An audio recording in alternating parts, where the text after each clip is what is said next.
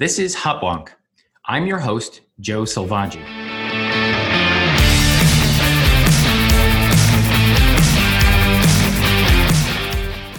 Hubwonk is a podcast of Pioneer Institute, a Boston-based policy think tank. Each week, I'll bring you conversations with thought leaders who are working to make our lives better in Massachusetts. We have launched Hubwonk in April 2020 amid the challenges of a pandemic. The coronavirus has made public health top of mind for everyone. In this episode, we will talk with Dr. Roy Schoenberg, President and Chief Executive of Amwell, where a decade ago, he introduced the technology that brokers on-demand telehealth visits between patients and providers. Roy is the 2014 recipient of the American Telemedicine Association Industry Award for Leadership in the field of telemedicine. He's an avid author and speaker in the areas of healthcare technology and health IT policy. Roy serves on the board of the American Telemedicine Association, holds an MD from Hebrew University, and a Master of Public Health from Harvard. Joining me from Pioneer is Josh Archambault, Senior Healthcare Fellow. Josh will share his perspective on the promises and challenges of telemedicine and describe what he sees as best practices for policymakers working to encourage its adoption. Welcome back to the show, Josh. Thanks, Joe, so much for having me back. So Josh, what would you like to hear from or ask Dr. Roy Schoenberg today? What I'm really interested in hearing from him is what have they learned in this time period of explosion of interest and utilization of telehealth? And then I ultimately want to hear him talk a little bit about what does telehealth look like in 5 or 10 years for a patient when they interact with the healthcare system? Yes, good questions. And particularly in this time of COVID-19, telehealth has a special relevance and necessity. So I'm looking forward to our conversation. So after the break, we will return with Dr. Roy Schoenberg of Amwell.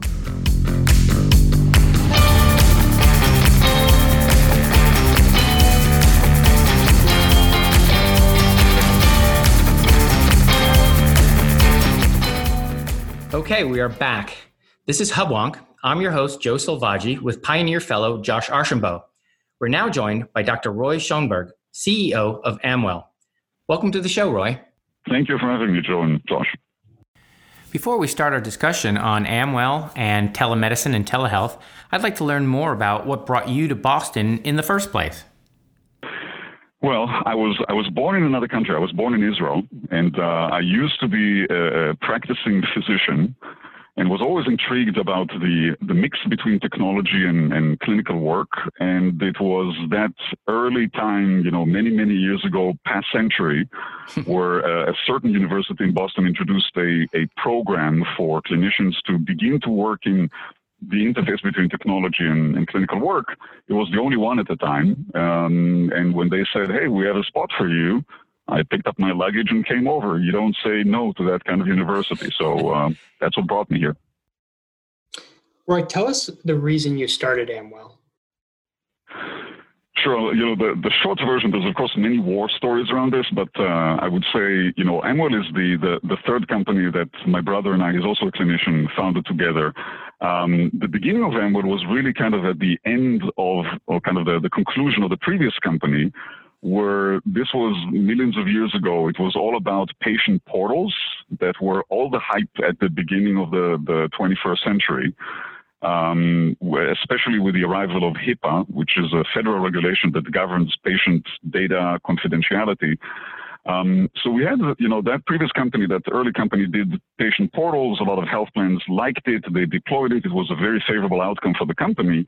But the one thing that we kind of noticed is that where people were very interested in going online about their healthcare, their interest waned after a very, very short period of time. They could read a lot. They could do things like health risk assessments, but they weren't really getting satisfied that this was a meaningful part of their healthcare.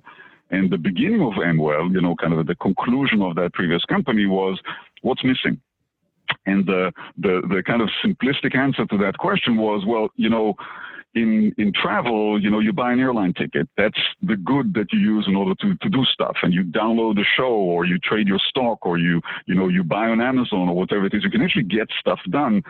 In healthcare, to most people, get stuff done means getting in front of a doctor. And at the time that we started Amwell, that was not possible. It was all about reading articles and, doing WebMD kind of stuff. So we started Amwell with the notion that maybe it's time for us to create a technology for healthcare that will be as transactional as what other industries have implemented in their respective business lines. And that's really what started Amwell. Tell us a little bit more about what was the impetus to shift to a telehealth company? So the start of Amwell was back in 2006.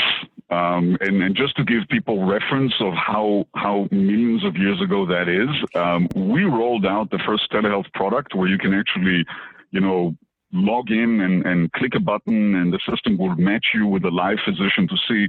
We rolled that product at the same month that Apple rolled out the iPhone. So this gives you a sense of how ancient we are. But the first, the story of that first rollout was that, it was at the time very difficult to persuade people that you can actually deliver healthcare safely over technology for a lot of different reasons. And our first client at the time was Blue Cross Blue Shield of Hawaii, where if you've ever visited Hawaii, there's a lot of different islands, but most of the high-end kind of the comprehensive healthcare is on one island in Honolulu.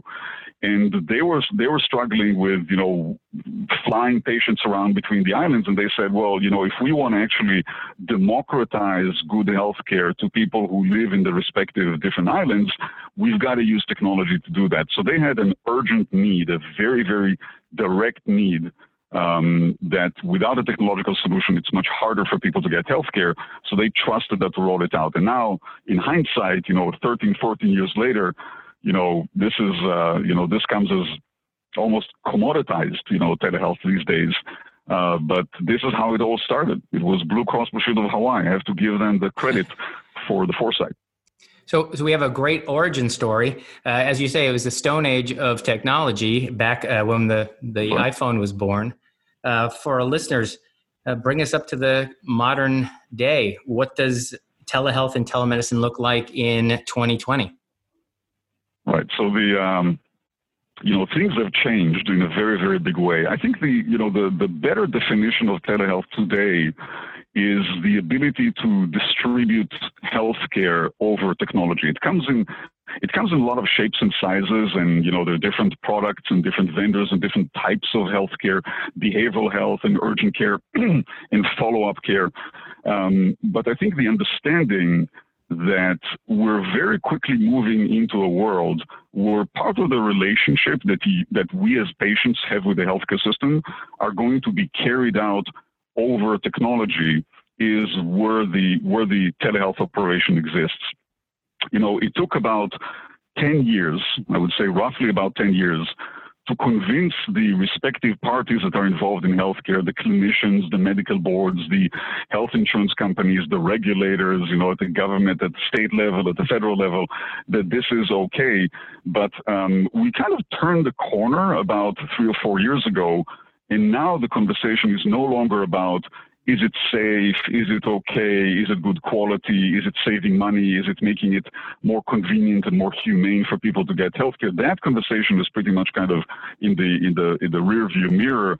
Now the conversation is, where else can we use it?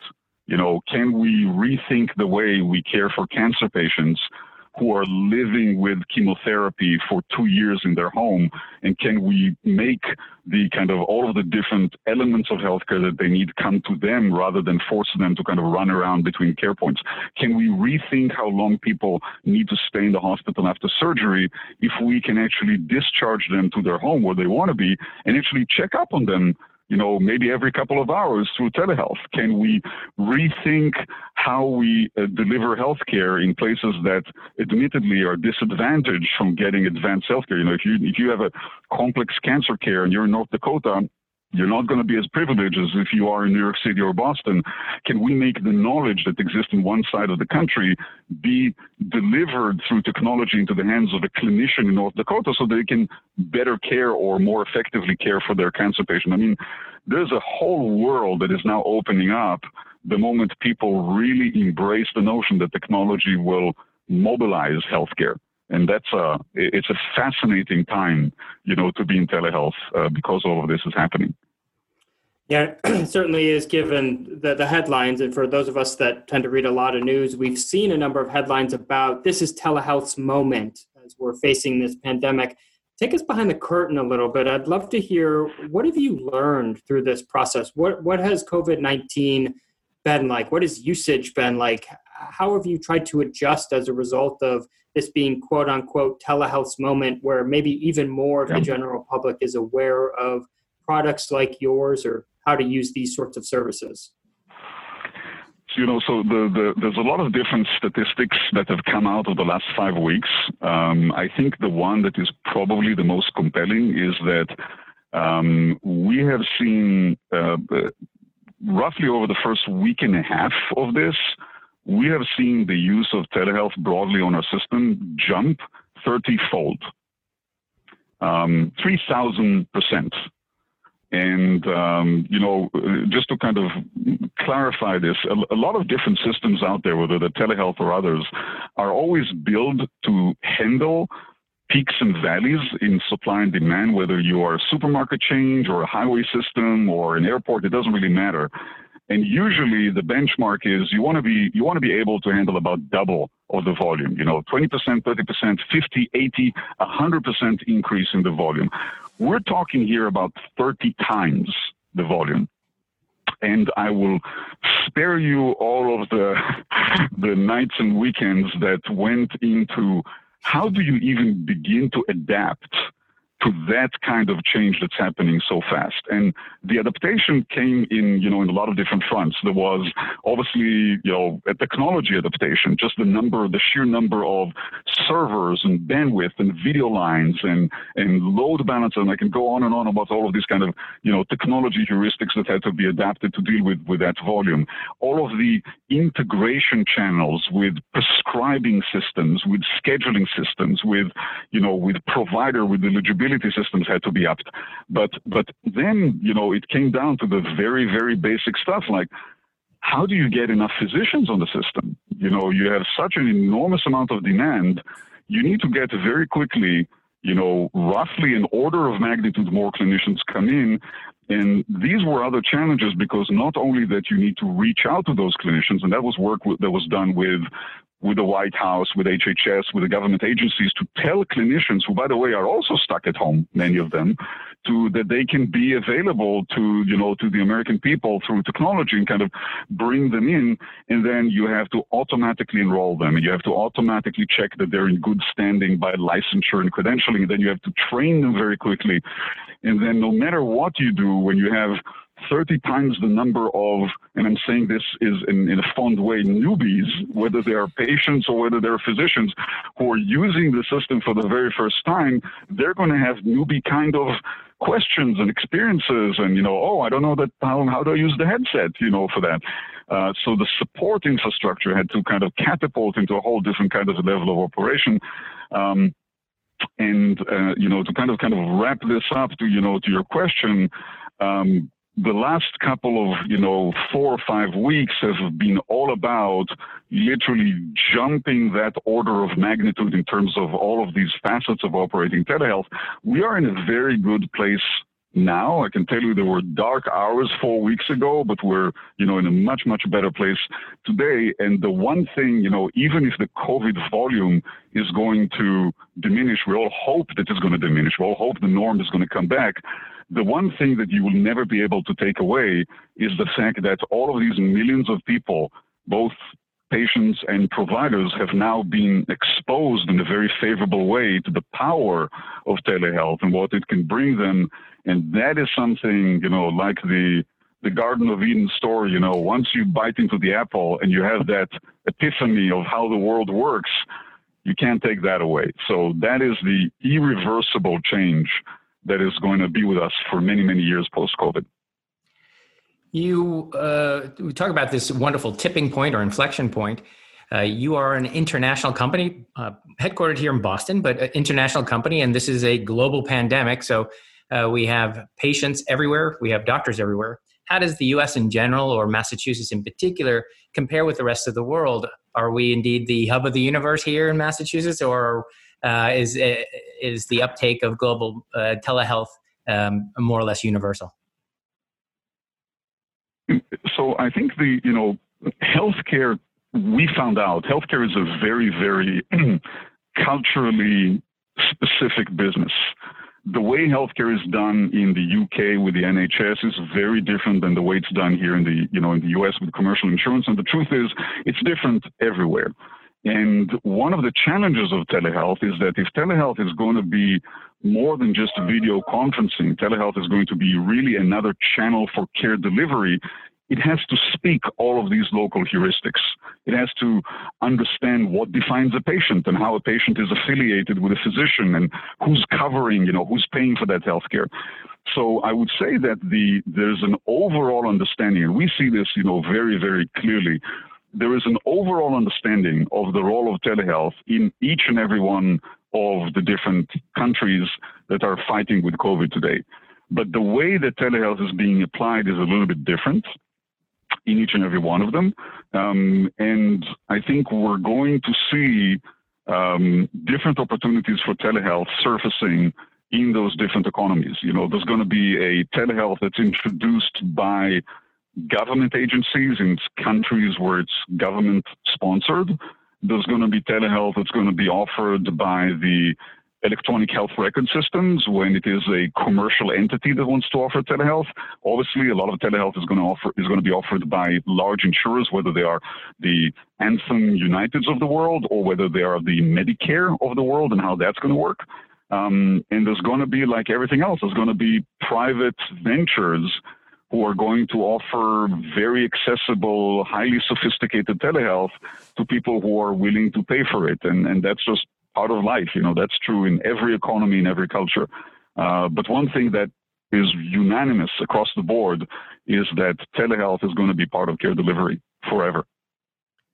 So it sounds as if your immediate goal is to make sure you get your technology to as many people as possible. But I hear in your answer, you want to democratize this technology. You don't want it to be exclusively the used for those with the resources. So we are a policy podcast. I'd like to know, in broad terms, which policy, state and federal, and perhaps international policies can encourage smoother or quicker or more universal uptake of what your firm and others like it might offer? Sure. So I would say, some of these policy changes have actually been invoked during the COVID, emergency. The question is when, if and when they're going to be kind of retracted, which is something that can happen. I would say that three things, especially in the U.S., which I think is where we're most, intertwined into policymaking. A couple of things. First of all, the understanding that digital services don't stop at the state line, which is, obvious to us in every other industry, but is actually not true when it comes to healthcare. The understanding that skill sets that are available in the state of New York can be very helpful to people in the state of Michigan or North Dakota or California in cases where a certain area of the country either doesn't have them or is overwhelmed, like what we saw in Washington State, in New York City, in Louisiana, in COVID. So there has to be a better mechanism that will allow us to load balance healthcare resources that we have around the country using telehealth. That translates into changes in the way we look at licensure, physician licensure, that changes how we look at credentialing, and potentially how we look at payment when it comes to to government programs. So licensure is a very big change when it comes to telehealth that's going to happen. The second thing that I would say is, and I don't mind if this sounds as a criticism. Telehealth has been kind of the privilege of people who are younger than the age of 65. Most commercial health insurance companies have gone far much more forward in terms of using telehealth technology as a benefit to their member population. But Medicare, to some degree less Medicaid, but Medicare for the most part, policy was we're going to only cover telehealth for this 1, 2, 3 CPT codes. So, and there's, by the way, a 200-page book of regulations that you have to read before you even submit that CPT code if you're a physician or a health system. And the challenge with that is not only that that's fiscally conservative to a point that is really damaging, But the reality is that the biggest value of telehealth is for the people who are challenged from getting healthcare. And like it or not, when you are over the age of 65, that is when a couple of really challenging health conditions surface. That's usually where chronic conditions come in.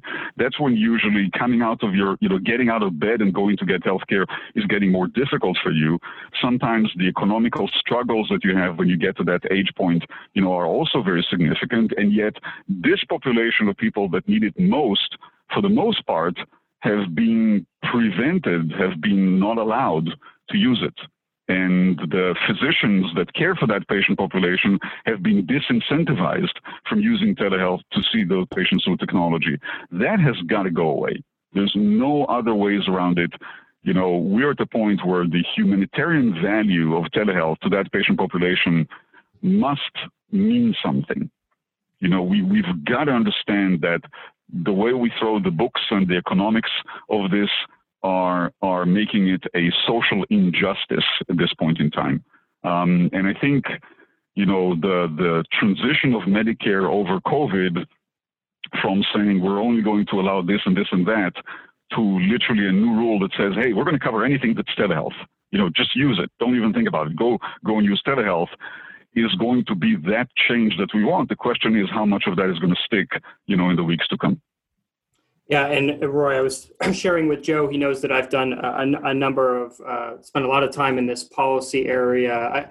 I would put it into three buckets, and I'm very much in agreement with you, of who can use the technology and how can they use it, what can they use it for, and so this gets into these policy issues around scope of practice, and where can they use it? Because a number of states and federal programs do have these barriers. You have to go to this specific location.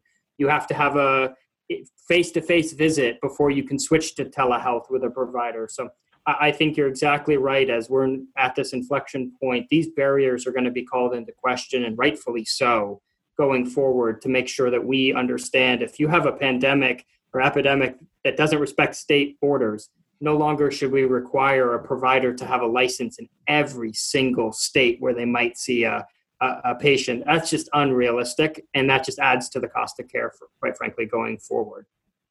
I'd be very curious, Roy, to talk a little bit about where we've gone here. We've talked a little bit about the technology changes. Where do you see telehealth being in 5 to 10 years from now when it comes to the patient experience? Yeah, so I think the reality is that most people today are familiar with telehealth for urgent care. That's been a very good use case because, it really is a very transactional kind of thing. It's almost like a blind date. You pick one of the apps and you hit a button and a physician shows up and they don't know much about you and you don't know much about them. And the truth is you're not going to have a long-lasting relationship. If you can deliver the Z-Pack, to the right patient appropriately, everybody seems to be happy. And I think, we joke about it, but the truth is it was a very, very effective use case to flush the pipes. It was great to get people comfortable that telehealth can work, not unlike, by the way Amazon for many years was all about selling books, right? It was also kind of a very good, simple product that allowed Amazon to understand credit cards and billing and, shipments and cancellations and returns and all of that kind of stuff. But I think the reality is now that we're there, that we really have to start thinking about telehealth as a competency that the clinician side of healthcare should use very liberally where they see appropriate. It's not going to be very different than, we already understand that there are things that the physician can do for you in their primary care office that are okay, but if you need a bypass operation, that's probably not going to happen at the primary care practice. There are things that are right for this care setting, I think is the term that is used in healthcare. There are things that are right for one care setting that are not right for the other, but they all coexist. And there is an understanding that patients are going to be, presenting themselves to healthcare, a different care setting, depending on what it is that they need. The moment we move into a point where we understand that telehealth is a care setting, and it can be applied in conjunction, or it can be participating in the care of a patient in conjunction with other care settings, and that the care for one patient can literally be a combination of all of these together, we're going to be in a different place. And probably I can tell you that if you have to kind of force me to paint a picture of what a consumer reality is going to look like in 10 years, I would say the place where we're going to see the biggest difference is in aging, where, we're all relatively young, but we're going to get to the point that we are, we have healthcare needs that are significant. We all want to stay home as long as we can. This is our fortress. This is where we want to be. This is where we control the light switch rather than nurses coming in and out of our room. And I think what you're going to see is that telehealth and related technologies are going to allow us to stay home in a dignified manner for much longer than it is today, because a lot of the healthcare that we need, a lot of the surveillance that we need, a lot of the interventions that we need are going to be possible where we want to be. And I hope to grow old in that kind of world rather than in the world that we have today. Well, we're coming close to the end of our conversation. So I always have to introduce this idea that for all the good we're talking about, there must be some limits. You've covered a little bit about where the line might be between what telemedicine can do and what it can't do. Share with our listeners, where do you see the limit? I mean, can it do everything? Can it be all answers to all people, or where do you see the line? So I think the line is going to be different for different people. And sometimes analogies really work. It's a little bit like online retail. Would you buy a car from start to finish online?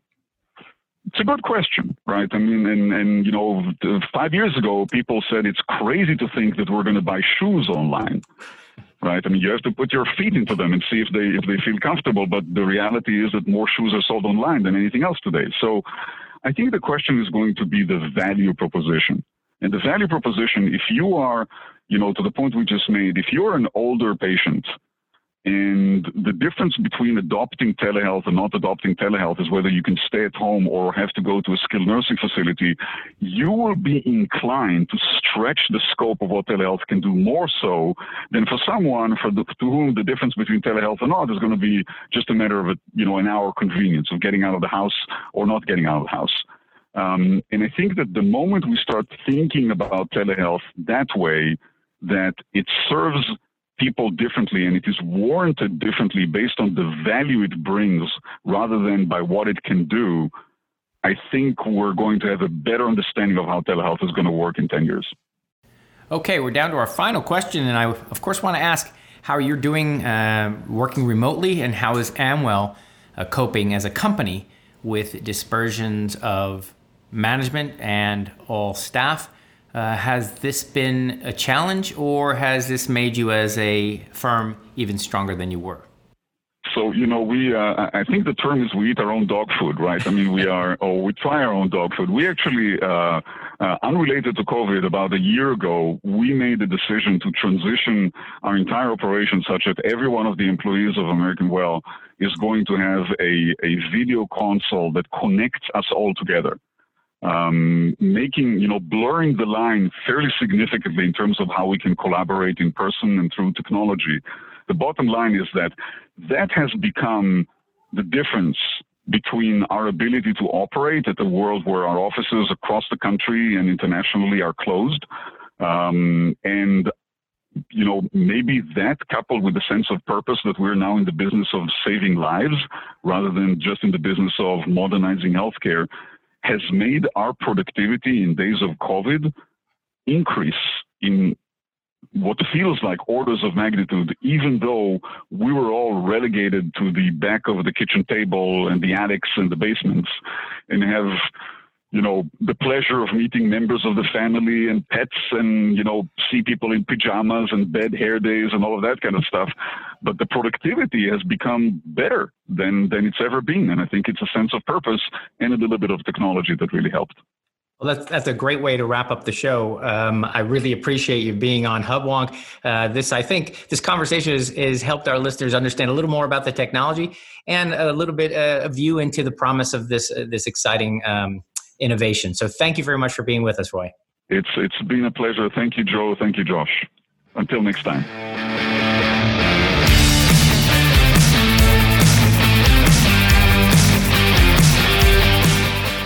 Well, Josh, I had no idea how far telemedicine had come and how much of this global pandemic has been a catalyst for the uptake of this technology. What did you find most interesting or surprising about Roy's remarks? I think it was just how quickly this has spread and how some of those barriers out of necessity have fallen, both at the federal and state level. Locally here, Governor Baker, with some encouragement from Pioneer and some others in the space, has waived a number of these requirements in response to the pandemic. And I do hope that legislators and the governor take a hard look at going forward, making those permanent. So we have some more patient-oriented systems, as he described, whether it's at end of life or whether it's a college student who doesn't want to leave their job to help pay for school to be able to go when they could really use telehealth going forward. I think that's really encouraging to me going forward. I think what we didn't get into the conversation, Joe, is there's a huge economic benefit here to the country. So for small employers, whether it's people missing less work, or lost income for those workers, I think that's a big one. And I do hope that there's a couple sticky policy areas I wanted to just mention as we wrap up our conversation here that policymakers need to be aware of, is that mandates can get involved in telehealth. And so some states have payment parity mandates and coverage mandates saying that you have to cover all services and you have to pay the same amount for a telehealth visit as you do for an in-office visit.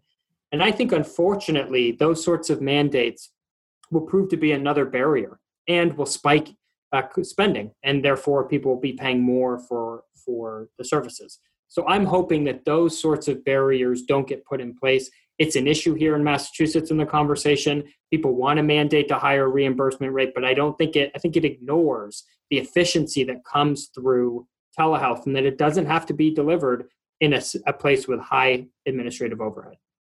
Very good point. I'd like to see that this technology seems to benefit everyone. Certainly those patients who are either elderly and can't get to the hospital, or as he kept mentioning, North Dakota. I don't know, a lot of sick people in North Dakota, I suppose. But great benefit to patients. Of course, doctors can now reach more people. And as you say, it's a cheaper technology. You don't have to get to the hospital.